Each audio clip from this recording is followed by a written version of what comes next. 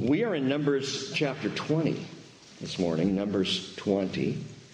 And I'm just going to go ahead and read through the first 13 verses. So get your Bibles open, get ready for what the Lord has to teach us today. Numbers chapter 20 as we continue Bamidbar. Remember that word Bamidbar, I've used it a lot, in the wilderness. The Hebrew for in the wilderness, Bamidbar, that's the name of the book, and that's where we continue to be. So watch this, Numbers chapter 20, verse 1. Then the sons of Israel, the whole congregation, came to the wilderness of Zin in the first month, and the people stayed at Kadesh. Now Miriam died there and was buried there. There was no water for the congregation, and they assembled themselves against Moses and Aaron. Well, that's a shock. Thus the people contended with Moses and spoke, saying, if only we had perished when our brothers perished before the Lord, why then have you brought the Lord's assembly into this wilderness for us and our beasts to die here? Why have you made us come up from Egypt to bring us into this wretched place? It is not a place of grain or figs or vines or pomegranates, nor is there water to drink. And then Moses and Aaron came in from the presence of the assembly to the doorway of the tent of meeting and fell on their faces. Then the glory of the Lord appeared to them. And the Lord spoke to Moses, saying, take the rod, and you and your brother Aaron assemble the congregation and speak to the rock before their eyes that it may yield its water. And you shall thus bring forth water for them out of the rock, and let the congregation and their beasts drink. So Moses took the rod from before the Lord, just as he had commanded him.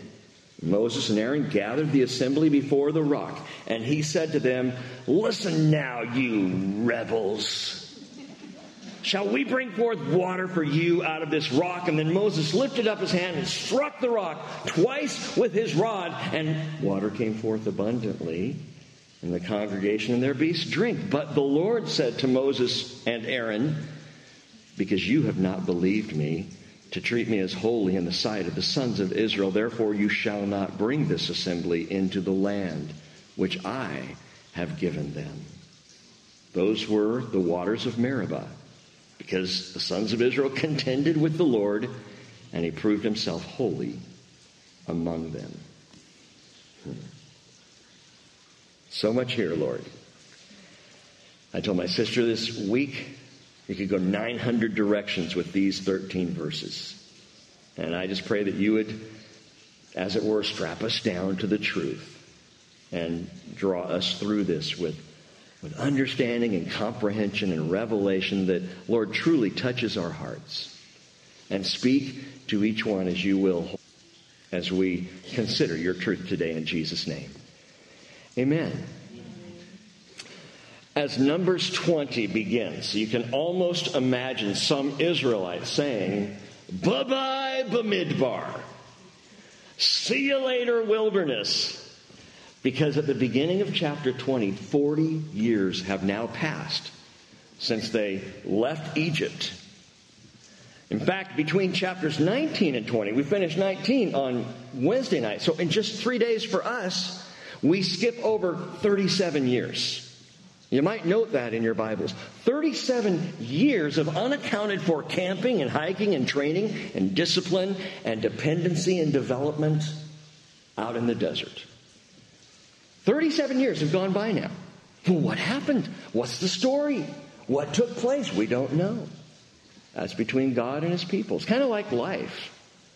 What happens to you, what happens to me week to week, things no one else knows about, but you know and the Lord knows, and that's all that matters. And so we just know that he's been with his people, he's been leading his people, he's been dealing with his people now over 37 years between chapter 19 and chapter 20. And at the beginning of chapter 20, we are back at Kadesh Barnea. Back at the border where 38 years before the fathers failed in their faith. We're back at the border. Note this, verse 1 says, the sons of Israel, the whole congregation, came to the wilderness of Zin in the first month.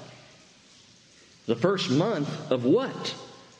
It's the first month of the year Miriam died. First month of the year that Miriam died. Whatever year this is the year that she died. It's the first month of that year. By the way, Miriam, it's the Hebrew name for someone else familiar to you, and that is the mother of Jesus, Mary. Miriam's the Hebrew name. We say Mary because it's been, translated into the Greek. But it's Miriam. And so Miriam, sister of Moses, now dies in the first month of this year. And by the way, in the 5th month of this same year, the chapter will close out, verses 23 through 29, Aaron dies. First month of this year, Miriam dies. The 5th month of this same year, Aaron dies. How do we know what year it is? First month, 5th month? It could be any year, right? No. At the end of this 40th year, which, by the way, the 40th year of their journey will go all the way from Numbers chapter 20 through the end of Deuteronomy. That's all within this time frame. Okay, because at the end of Deuteronomy, we're going to note that Moses will also die, and that's the same year.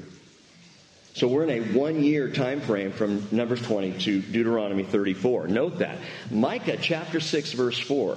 The Lord spoke through the prophet, saying, "Indeed, I brought you up from the land of Egypt and ransomed you from the house of slavery, and I sent before you Moses and Aaron and Miriam." There's your leadership council. And the Lord gave them for the people for the entire 40 years. But you might still ask, well, how do we know, though, that this is the 40th year? It doesn't say here in chapter 20 what year it is. It just says in the first month.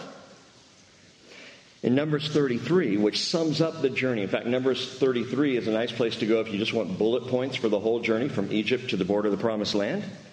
From Egypt, literally, to the Jordan River, Numbers 33 defines that. And in verse 8 of Numbers 33, it says, "Then Aaron the priest went up the mount to Mount Hor at the command of the Lord and died there," listen, "in the 40th year after the sons of Israel had come from the land of Egypt on the first day of the 5th month." That's this chapter. I mean, you can flip to the end of the chapter. You'll see a little heading in there in your Bible probably that says Aaron dies. That's at the 5th month of the 40th year.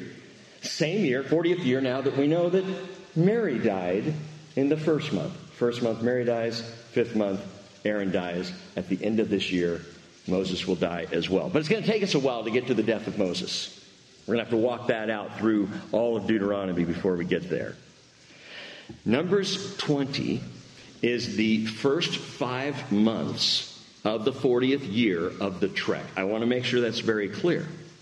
But something else that you need to recognize, and I said this midweek, they never once wandered in the wilderness. And I really like that. The people of God don't wander. The people of God are led. The people of God are never lost. God doesn't dump them in the desert. He never left them. He led them step by step, and it's the same for you and the same for me. Nehemiah chapter 9 verse 20, "You gave your good spirit to instruct them. Your manna you did not withhold from their mouth, and you gave them water for their thirst. Indeed, 40 years you provided for them in the wilderness, and they were not in want. Their clothes did not wear out." That'd be nice. "Nor did their feet swell." Also nice. But the point is, God was with them. They didn't wander. To talk about the wilderness wanderings of the Israelites is not correct. Because they were led. Hebrews 13:5 says, and I love to repeat this from time to time because we need this assurance. He himself has said, "I will never desert you, nor will I ever forsake you." And if you were with us when we studied Hebrews, you may recall that's the 5 negative positive. The 5 negative positive, it literally translates in the Greek, I will not, cannot, I will never, no, never forsake you. 5 negatives to pronounce this glorious positive that he will never, ever desert or forsake those who follow after him. Those who are led. So here we are. We're 40 years along. But in these first 5 months, we discover, we read about truly some of the most tragic events of the entire journey in this chapter. Death of Miriam. Death of Aaron. Ultimately, death of Moses, but not dealt with in this chapter. And we deal with an epic failure. Between the deaths of the two major league players, Miriam and Aaron, and yet before his death, Moses swings and strikes out. He swings hard.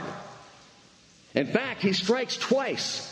He doesn't even need a third strike. He strikes out on the second strike. This is a failure in the part of the deliverer. In fact, it's amazing. It happens at this little border town of Kadesh, where the first generation failed and therefore would not go into the promised land. They come back to the same place, and in the same place, Moses fails and will not go into the promised land. It's ironic.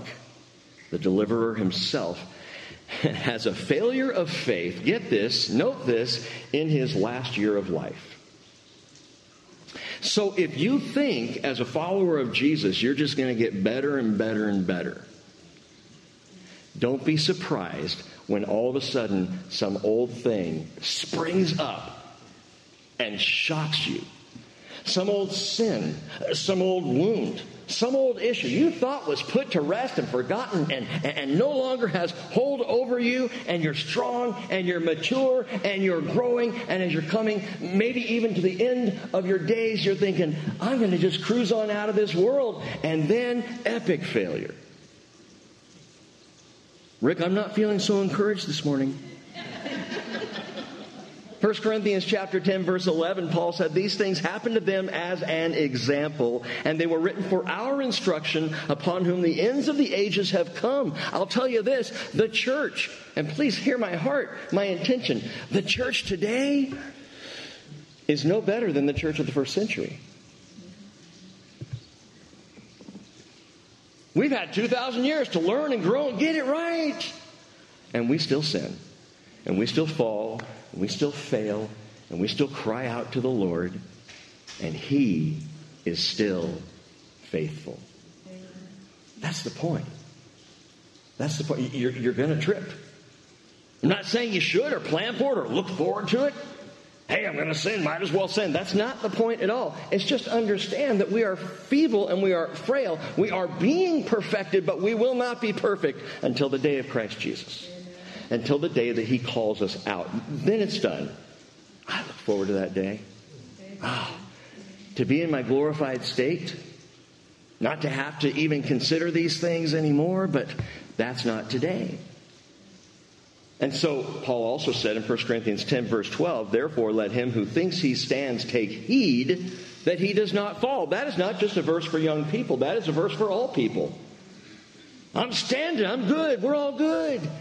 Take heed. Be on the alert. Be spiritual. Stay in the Word. Continue to pray. We will need and depend upon the Lord our entire lives. Now, Moses is 120 years old, and again, 2 strikes and he's out. And he doesn't lose the inning. He's out of the game. He's not playing anymore. This is the failure by which Moses has his passport revoked, and he will not enter the promised land. Here's the story.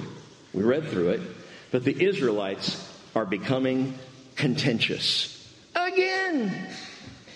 Oh, this people. Now, the reason why I was so focused on we've had 37 years pass is you need to understand something very critical here. And that is that these are not the same Israelites that were contentious as the Israelites that were contentious back in chapter 16 and 17. These are their kids. This is a different group of people. This is a completely different generation that is now contending at Kadesh. And they're thirsty and they're weary. And they come up and they say, what is going on here? In fact, you can see there's some confusion. They even say back in verse 5, why have you made us come up from Egypt to bring us to this wretched place? It's not a place of grain, figs, vines, pomegranates, nor is there water to drink. Duh, it's not the promised land. You're not there yet. You're on the border, but you haven't arrived. Well, they're confused. They're thinking, oh, so are we, this has been 37 years of their entire lives in the wilderness. Oh, is this just it now? No, promised land is yet ahead. As you grow in your walk with Jesus, please understand that. The promised land is yet ahead. This is not it. We haven't arrived. We're not there quite yet. But what happens here is to Moses and Aaron, and man, I get this. Moses and Aaron dealt with the first generation, that contentious lot. And they contended and they grumbled, and it was a constant stream of nauseating problems.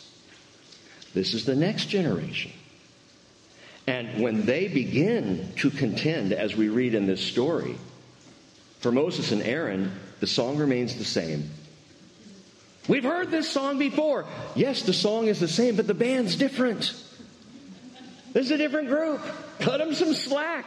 They're not the same players. And as we look at the children of Israel, the sons and daughters of the sons of Israel, this next generation, these kids, they're thirsty, they're hungry, they're weary. How are you when you're in that same place?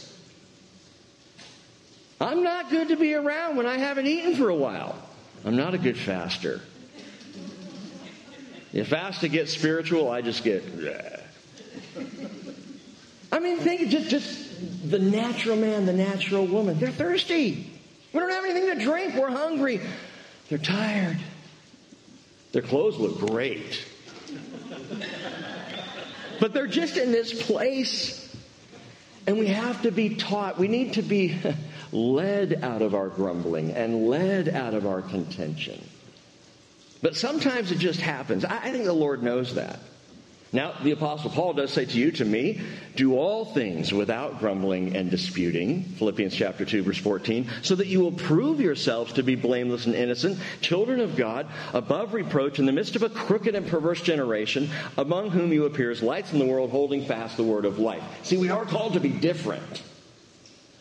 But that's not what we are. It's what we're called to be. It's what we're called to pursue. We're to pursue a life without grumbling. But I think God understands sometimes when we're just tired.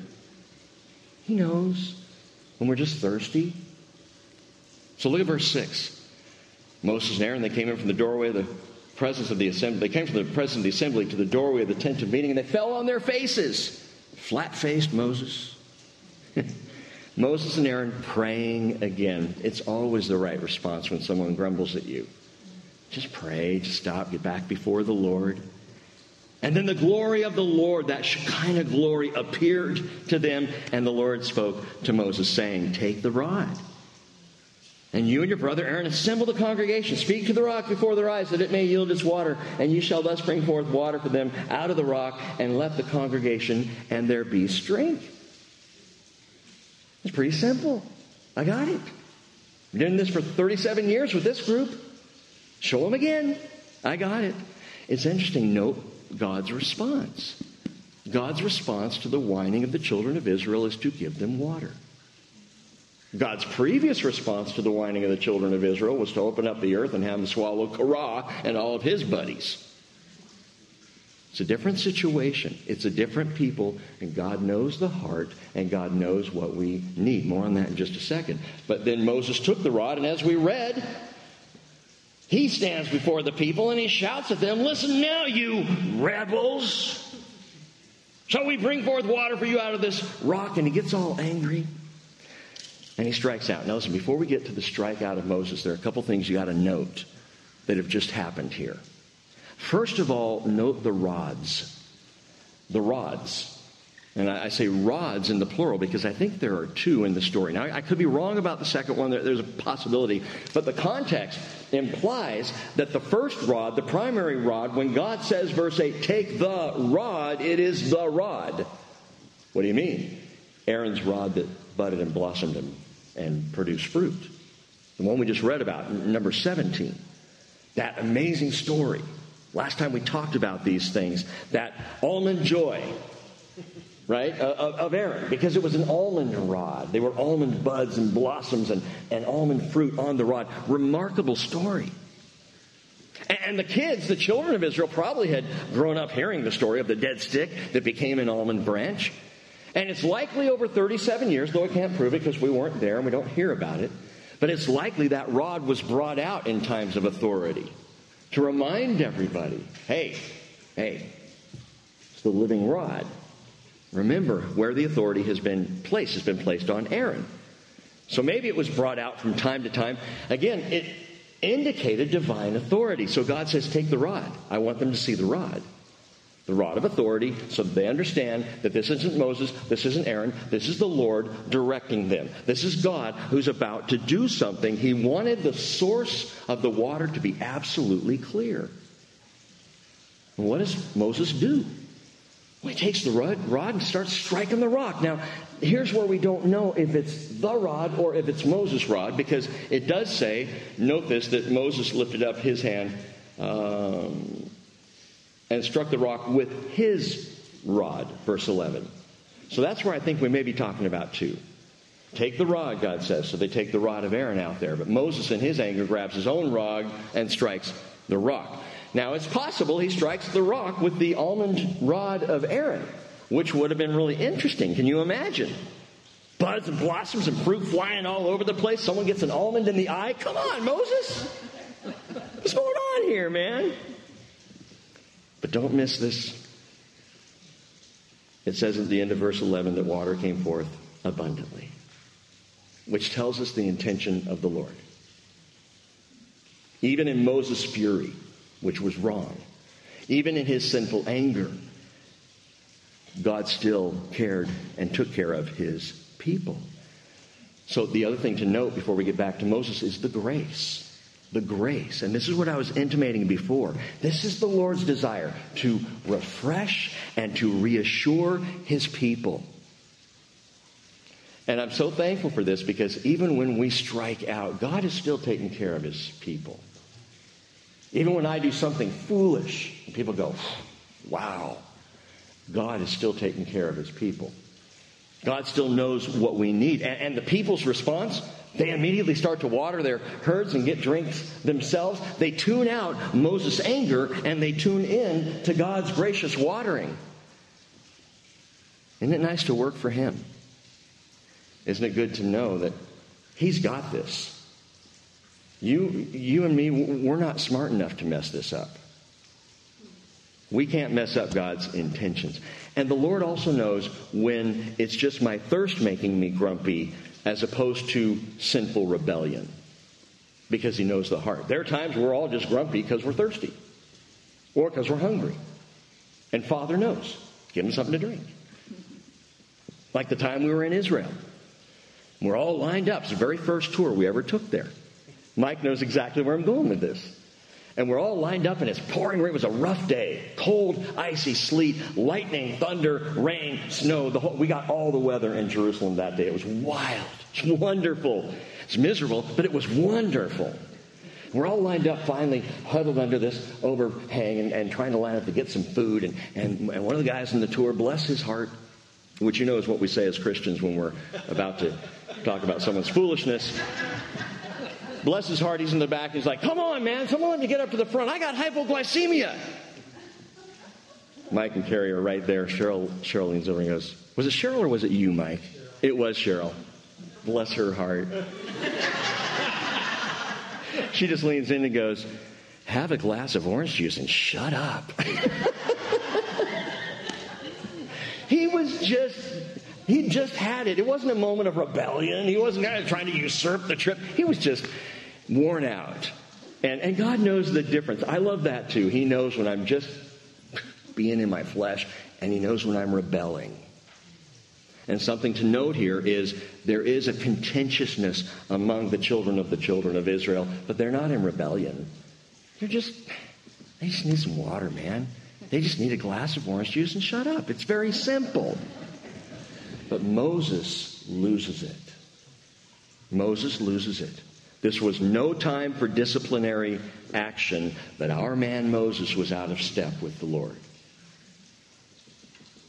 3 reasons that Moses lost the promised land. 3 reasons why this punishment was so severe. And number 1 is Moses misrepresented Yahweh.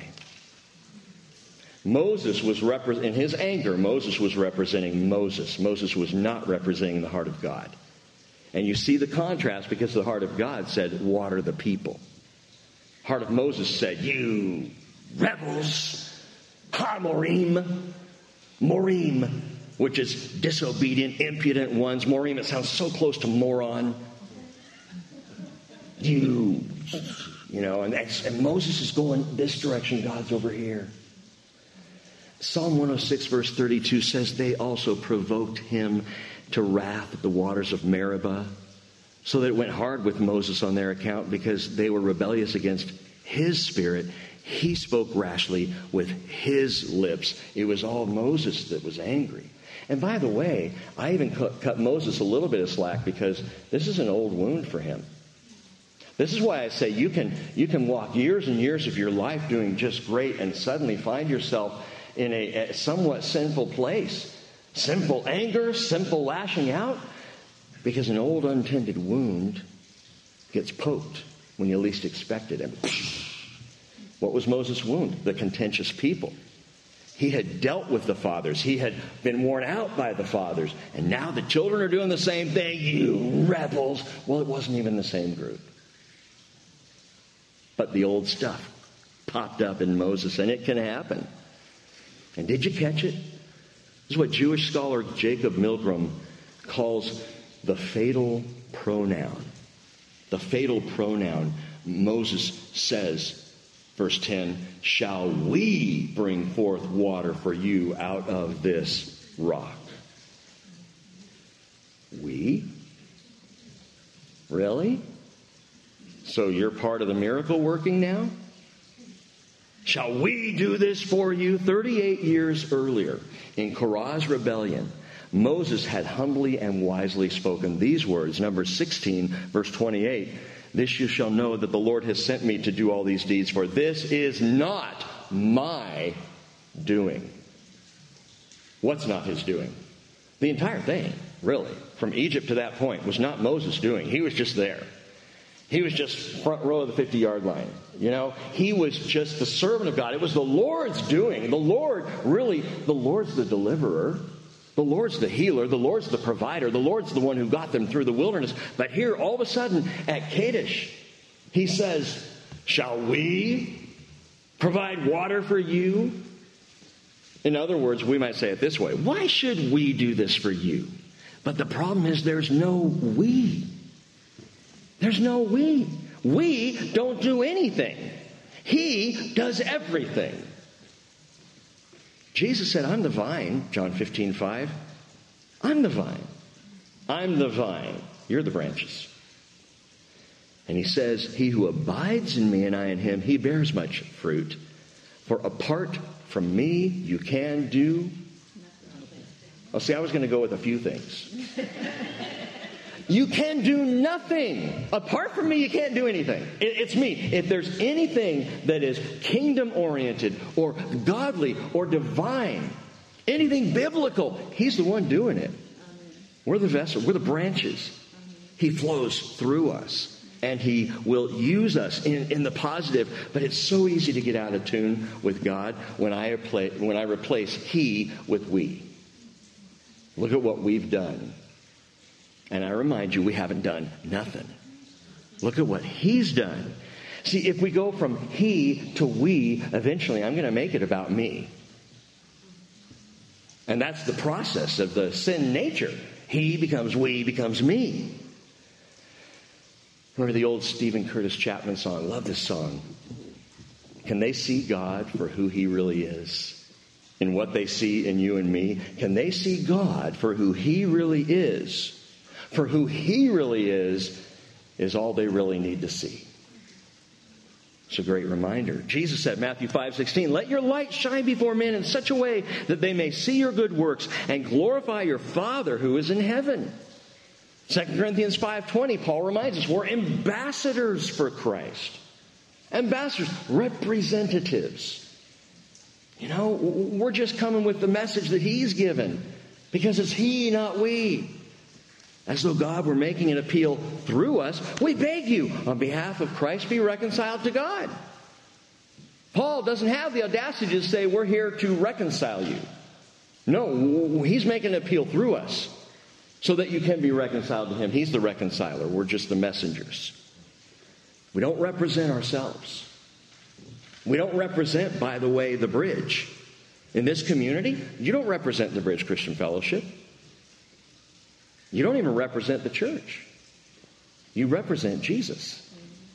When you're in the marketplace, when you're in the home, when you're at work, at business, wherever you're at, you are a representative. You don't represent me.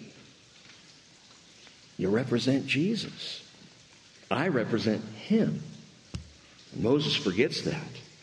And even more serious is the reason that people begin to misrepresent God in the first place. The reason why Moses misrepresented him, why Moses comes off as angry and striking when God wants to water, is very simply this. Verse 12. The Lord said to Moses and to Aaron, because you have not believed me, to treat me as holy in the sight of the sons of Israel, therefore you shall not bring this assembly into the land which I have given them. Moses misrepresented God because Moses, number 2, manifested unbelief.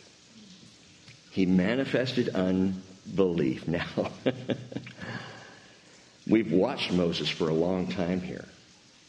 Moses was unbelieving? That's impossible.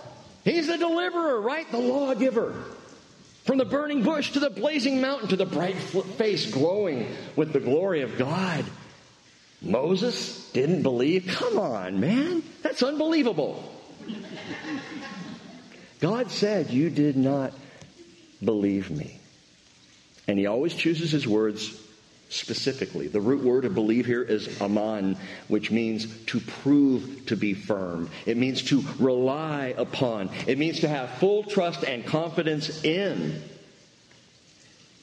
But we don't like this because it's always unsettling when a man of God or a woman of faith manifests a lack of faith. When someone we trust as one of our leaders breaks down, people will scatter. And so we don't like to hear these things. In fact, it's funny. Commentators, Gordon Wenham says, some commentators find it difficult to see how Moses' action could be construed as unbelief. You know why? It's because they're commentators. They're pontificating potato heads is what they are. Sometimes refer to them as Spudniks. Commentators. Don't read the commentator and go, oh, well, there's your answer right there. Read the Word of God. Listen to what the Lord is saying, because commentators, be careful, and pastors likewise, can talk the truth right out of the Scriptures. Let the Scriptures be your guide. We know, we don't even have to have the conversation. We know unbelief was the problem. Why? Because God said so. I mean, I don't really think it was unbelief. Because you have not believed me. It's kind of obvious there. But further, if Moses had believed that just speaking to the rock would work, he would have done it. That's, by the way, the source. That's where the unbelief was focused. He didn't believe speaking to the rock would yield the water. God said, speak to the rock. Moses is like, again, he's angry. All the old frustration wounds from the previous contentious generation reopened. But that's not why he strikes the rock. He's not listen to me. He's not striking the rock out of anger. Not striking the rock to prove a point. The truth is, he didn't believe speaking to the rock would work. He didn't believe it would be enough. God needed Moses' help to crack open this miracle and prove a point. Of course, God needs our help to make things happen, to generate experience. Ever strike out on your own? Because what God asks you to do just doesn't fit with your paradigm? You ever do something because what you know he is requesting is just, I don't know if it's going to work that way. I tell you what, it took me a while. When God said, would you be willing to plant a church on North Whidbey Island? And I began thinking, there's nothing there, Lord. There's nothing there. Yep, that's where I want you. Yeah, but there's nothing there. It'd be fun sometime if I could do it, to replay the conversations that I had with the Lord in that month of September of 2003, because it was such a weird request, and I didn't even know if it was him in the first place. Where were we supposed to meet? In an open field? Oh, I know, Lord. We'll meet in a barn. He knew what he was doing. And it was weird to me. And you know what? This whole idea of unbelief manifests itself in our lives in so many ways. It does in our religiosity. You know why mankind gets so religious? Pick any religion, but we'll focus in on Christianity. You know why we take our Christianity, which is a faith in the grace of God, and we start to pile law upon law upon law and rules and regulations and denominational traditions, and we pile. You know why we do that? Because we don't really believe He's just going to save us by grace. We got to have some assurance. And my assurance is my church attendance card. I was faithful. I was sick on that day, Lord. I really was. I have a doctor's note. By grace you have been saved through faith, and that not of yourselves. It is the gift of God so that no one can boast. Can it be any clearer than that? That's our faith. In Jesus to save us. Not in ourselves to save ourselves, but in our religion, if we work extra hard, add some extra rules, then perhaps, maybe, in our salvation we can feel a little more secure. Unbelief. It's just unbelief. In our relationships, it's a little tougher. In our relationships, unbelief manifests itself because we're not really sure that love's going to work. I don't know that agape love, unconditional love, is going to be enough to hold on to this person or to care for this person. And so what do? In our relationships, unbelief manifests itself as posturing and playing games and manipulating and angling to try and keep the person where you want them to be because we don't really believe in the other person or ourselves to make it work. In our riches, or lack thereof. So whether you have a lot or a little, it makes no difference. We have a tendency to trust our own dollars and cents. Our own sense about our dollars.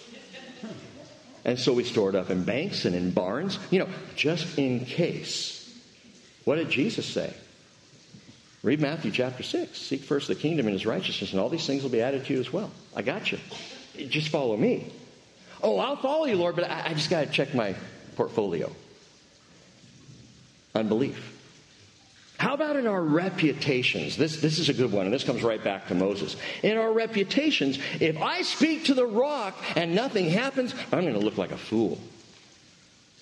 God told me to do this, but if I do it and there's no big buzz, I'm going to look like a fool. Unbelief. And here's Moses in this place. Listen, manifesting unbelief always leads a person to misrepresent God. Not to mention, number 3, messing up the very gospel of His grace. Moses manifests unbelief. He misrepresents God. And number 3, he messes up the message. This is the third and final reason Moses lost his passport to the promised land. Less immediately obvious. We only know this by looking back over time, and we realize it. We see it by looking back. Listen to me. Note this, and you Bible students, you may know where I'm going, but listen again to this. Deuteronomy 32 verse 4 tells us, the rock, His work is perfect. All His ways are just. A man or a God of faithfulness and without injustice, righteous and upright is He. That's the rock. Moses calls Him. Interesting that Moses is the one who calls Him that. Psalm 18 verse 2, the Lord is my rock and my fortress and my deliverer, my God, my rock in whom I take refuge. Psalm 18:31 concludes, my shield and the horn of my salvation, my stronghold. Who is God but the Lord, and who is a rock except our God? Isaiah 44 verse 8, do not tremble. Do not be afraid. Have I not long since announced it to you and declared it? And you are my witnesses. Is there any God besides me, the Lord says? Or is there any other rock? I know of none. And I'll tell you what, if God knows of none, there isn't any other one. No other rock but God. 1 Corinthians chapter 10, verse 3, the Apostle Paul's writing, the Israelites all ate the same spiritual food, speaking of the manna. They all drank of the same spiritual drink, speaking of the water. For they were drinking from a spiritual rock which followed them, and Paul makes it clear, and the rock was Christ. The rock was Christ. But Moses messed up the message. What do you mean? What are you getting at here? Let me ask you this. What happened when Moses took his rod and struck the Nile? Which he was told to do. Strike the Nile River. What happened? One word. Blood. It turned to blood. He struck the Nile and it turned to blood. What happened when God told Moses to strike the rock, which he did the first time, back in Exodus 17? Water flowed. Strike the Nile, blood spreads out. Strike the rock, water flows. Exodus 17:5, pass before the people, take with you some of the elders of Israel, and take in your hand your staff with which you struck the Nile. Same staff. Behold, I will stand before you there on the rock at Horeb, and you shall strike the rock, and water will come out of it that the people may drink. And this time around, it's different. Now listen, Isaiah 48 verse 21 says, they did not thirst when he led them through the deserts. He made the water flow out of the rock for them. He split the rock and the water gushed forth. The rock was struck and the water flowed. And the Nile was struck, the blood flowed with the staff of Moses, the law, picture of the law, which reveals sin, which brings death. God says, don't use that rod this time. Go get the other rod. Take the rod, Aaron's rod, the one that budded, the one that represents resurrected life. You take that rod. Why? What happened when the soldier struck Jesus in the side with his spear on the cross? Remember what flowed out? Blood and water. Blood and water. Blood and water. John 19, verse 34, one of the soldiers pierced his side with a spear, and immediately blood and water came out. So there it is. But listen to this. 1 John chapter 5, verse 5. Who is the one who overcomes the world?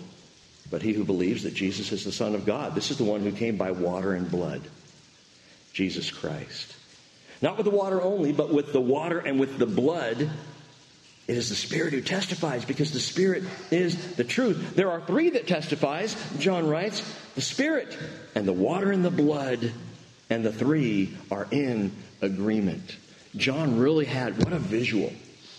And I think it was so graphically visual for John because he saw it. He saw the soldier stick the spear in. He saw blood and water flow out, which reveals medically a burst heart. Jesus was dead. He was absolutely dead. That's kind of the point that John is making. Jesus was dead. I witnessed him. There's no denying when the blood and the water flowed, we knew he was gone. So the same John writes, and the Spirit testifies that we saw Jesus again after that. After the blood and water, after the death, we saw the resurrected Jesus. Go get the rod, Moses. Go get the rod that sprung to life. And come to the rock. Jesus. Jesus is the rock struck. The first rock. The first time. Surely our griefs he himself bore, and our sorrows he carried, yet we ourselves esteemed him stricken, smitten of God, and afflicted. Isaiah 53 verse 4. But here's the picture. It's so beautiful. Blood and water came out of the rock. Blood from the Nile, water from the rock. But the rock was struck the first time, and out came the water. But it was only to be struck once. Romans 6 verse 9, Christ having been raised from the dead is never to die again. Death no longer has mastery over him. The death he died to sin once for all. Or 1 Peter 3:18, Christ also died for sins once for all, the just for the unjust, so that he might bring us to God. So what does God tell Moses to do the second time? Don't use the rod that you struck with. Go get Aaron's rod, the rod of resurrected life, and speak to the rock. See, once the rock has been struck, you don't strike it again. You speak to the rock. You speak to the rock. Before their eyes, he said, that it may yield its water. It is so beautiful. That's what happens. Jesus is the rock. There's only one rock. I know of no other one, the Lord says. The rock was struck. And now you don't strike the rock. Speak to the rock. The pattern that God set out, that Moses messed up because he struck the rock the second time. Wasn't supposed to. God says, speak to the rock that the water may flow. Speak to the rock, and the living water will flow. That's how it works. The rock that was struck is now the rock resurrected that we speak to, and outflows the water. Jesus said in John 7:37, if anyone's thirsty, let him come to me and drink. He who believes in me, as the scripture said, from his innermost body will flow rivers of living water. And by this, John says, he was talking about the Spirit, the rock who gives the Spirit. Speak to the rock. Speak to the rock. Now, that's really all of that. That's not what I wanted to talk about this morning. So here we go. That's all background. Some of you have heard and considered all this before. You've read the story. You see the manifestation of unbelief. You see Moses misrepresenting God. And we recognize, wow, there was such a beautiful prophetic picture. If Moses had just spoken to the rock, then we could say, here's the pattern, which I just said anyway. That's the great thing about the prophetic word of God, is it's true anyway, whatever we do. Even if we mess it up, it's still there. The prophecy is still there. The picture is still there, that grace has a way of overflowing unbelief. And though Moses loses the land, well, he's going to be given grace to see it. But this beautiful picture before us of Christ the rock, once struck, now spoken to yield the living water. Now hold that thought. Moses, by the way, is going to put in the request right away. Did you know that? After this scene where the Lord says, you're not going into the land, Moses will redress the subject in Deuteronomy chapter 3, verse 25.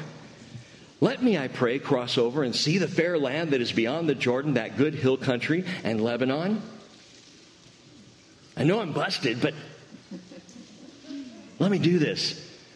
Deuteronomy 3:26, but the Lord was angry with me on your account, Moses writes, and would not listen to me. And the Lord said to me, enough! Speak to me no more of this matter. That's parenting 101, by the way. Enough! Speak to me no more of this matter. Because that's what kids do. I know you said I was on restriction for 2 weeks, but can we just make it 48 hours, if possible? I've been really good, Dad, for a half hour. Speak to me no more of this. And Moses will die on Mount Pisgah after having overlooked the land from afar. But you know what? Here's the grace of God. Stay with me. The grace of God is that Moses still gets to see the land. Not from Mount Pisgah, but from the Mount of Transfiguration. He still gets to see the land on the inside. God gets him in. I love the story. Matthew 17, verse 1, 6 days later, Jesus took with him Peter and James and John, his brother, and led them up on a high mountain by themselves, and he was transfigured before them. His face shone like the sun. Shekinah glory, remember that? His garments became as white as light. And behold, Moses and Elijah appeared to them, talking with him. Moses got into the land. He's in the promised land. Isn't that just beautiful? I wonder sometimes if Jesus ever said something like this to Moses. Moses, welcome to the land your feet don't know.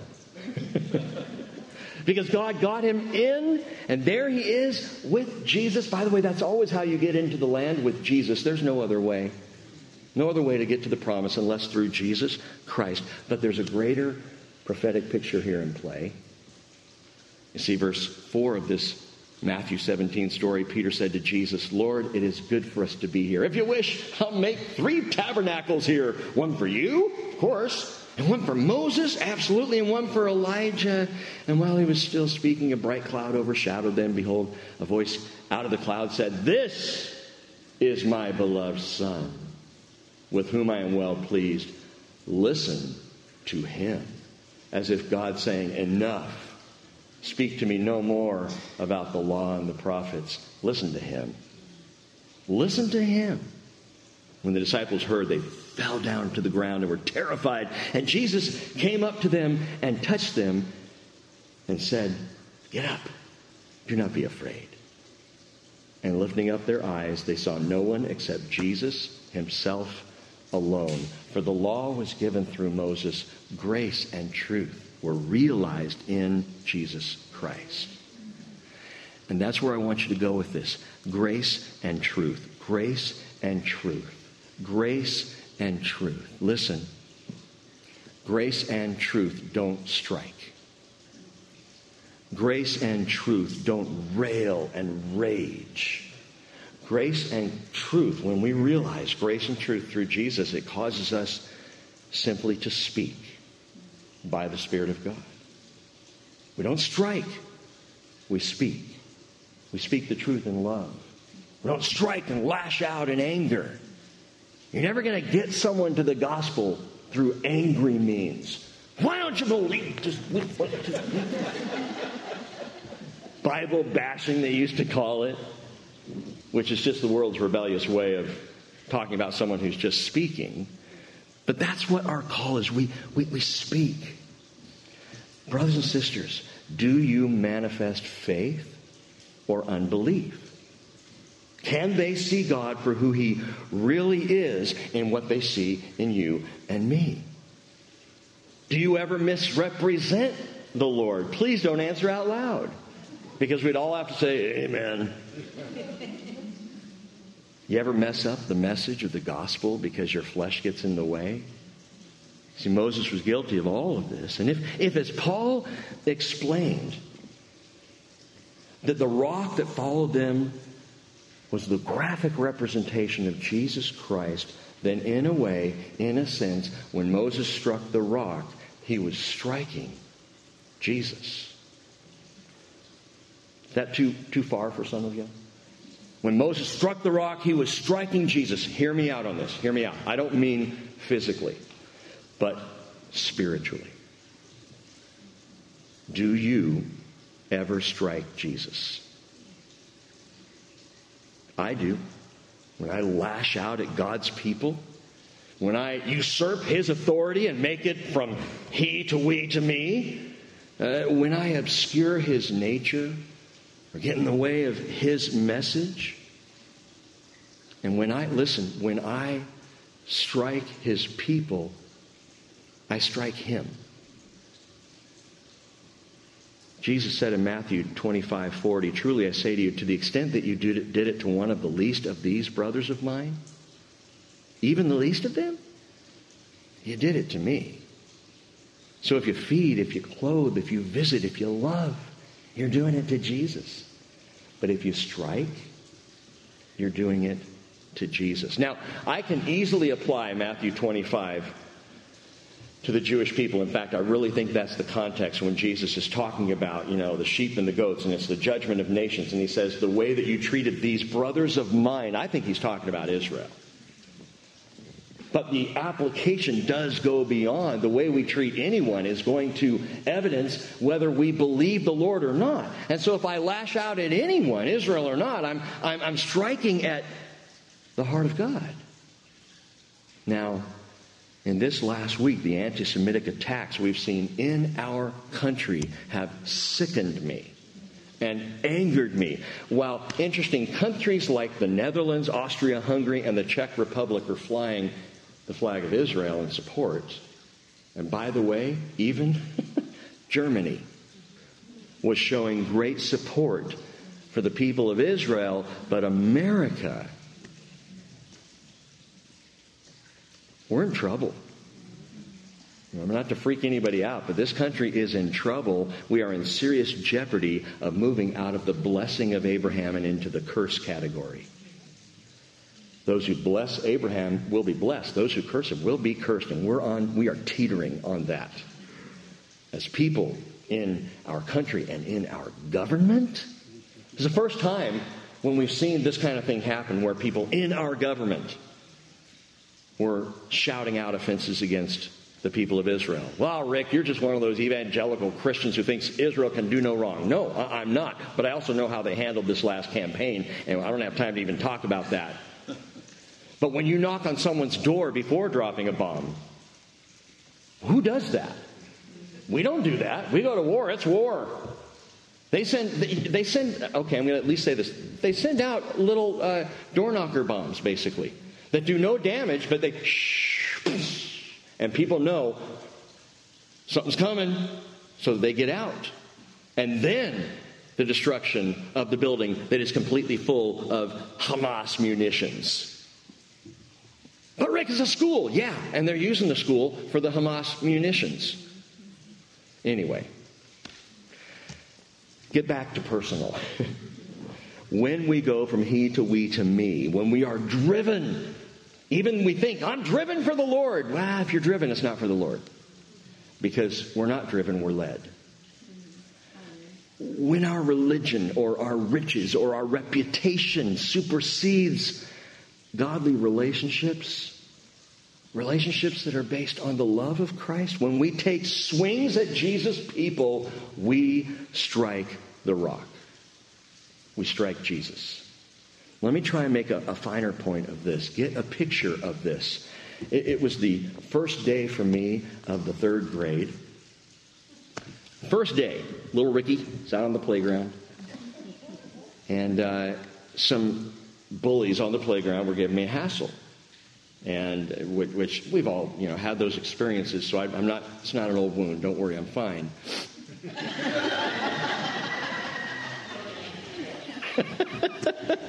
So I'm on the playground, these bullies are going off, and my friend, Mike Harbison, comes up and takes their side. And I was angry. I was so angry. And I swung at him and caught him right across the face. Hard. And my friend looked at me and just stood there. And I'm like, okay, that didn't have the effect I wanted. So I did it again. And he stood there looking at me as tears welled up in his eyes and poured down his face, and the bell rang and everybody ran to class. And I stood there. I can still to this day feel how sick I felt. Why did I hit my friend? Why did I strike him? How did that happen? In that place of defensiveness and anger, I lashed out. Now, wonderfully, it was third grade, so by the next recess, Mike and I were playing, volleyball and having a great time. Kids forget this stuff. But I've remembered that over the years. Listen to this. Matthew 26, verse 59. The chief priest and the whole council kept trying to obtain false testimony against Jesus so they might put him to death. They didn't find any. Even though there were many false witnesses who came forward, later on, 2 came forward. And they said, this man stated, I'm able to destroy the temple of God and rebuild it in 3 days. And the high priest stood up and he said to him, do you not answer? What is it that these men are testifying against you? But Jesus kept silent. And the high priest said to him, I adjure you by the living God that you tell us whether you're the Christ, the Son of God. And Jesus said, you have said it. Nevertheless, I tell you, hereafter you will see the Son of Man sitting at the right hand of power and coming on the clouds of heaven. He quotes from Daniel. And the high priest tore his robes and said, he's blasphemed. What further need do we have of witnesses? Behold, you've now heard the blasphemy. What do you think? And they all answered, he deserves death. And they spat in his face and beat him with their fists. And others slapped him and said, prophesy to us, you Christ. Who is the one who hit you? Has it ever been you? Have you ever been the one who struck the face of Christ? I would never do that. I can't even imagine that. Listen, I'm not angling for guilt here. But that we would comprehend the impact of our unbelief on other people. That when I don't believe God, and I get all up in myself, and I strike back at people, I might as well be striking the face of Jesus. It is that serious. My other option is the sweet significance of speaking to the rock, who then pours out living water, who then refreshes my soul and my spirit, that I don't strike out, that instead I turn and I love.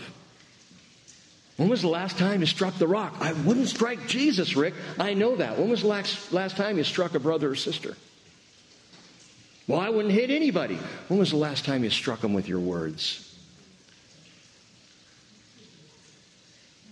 Ouch.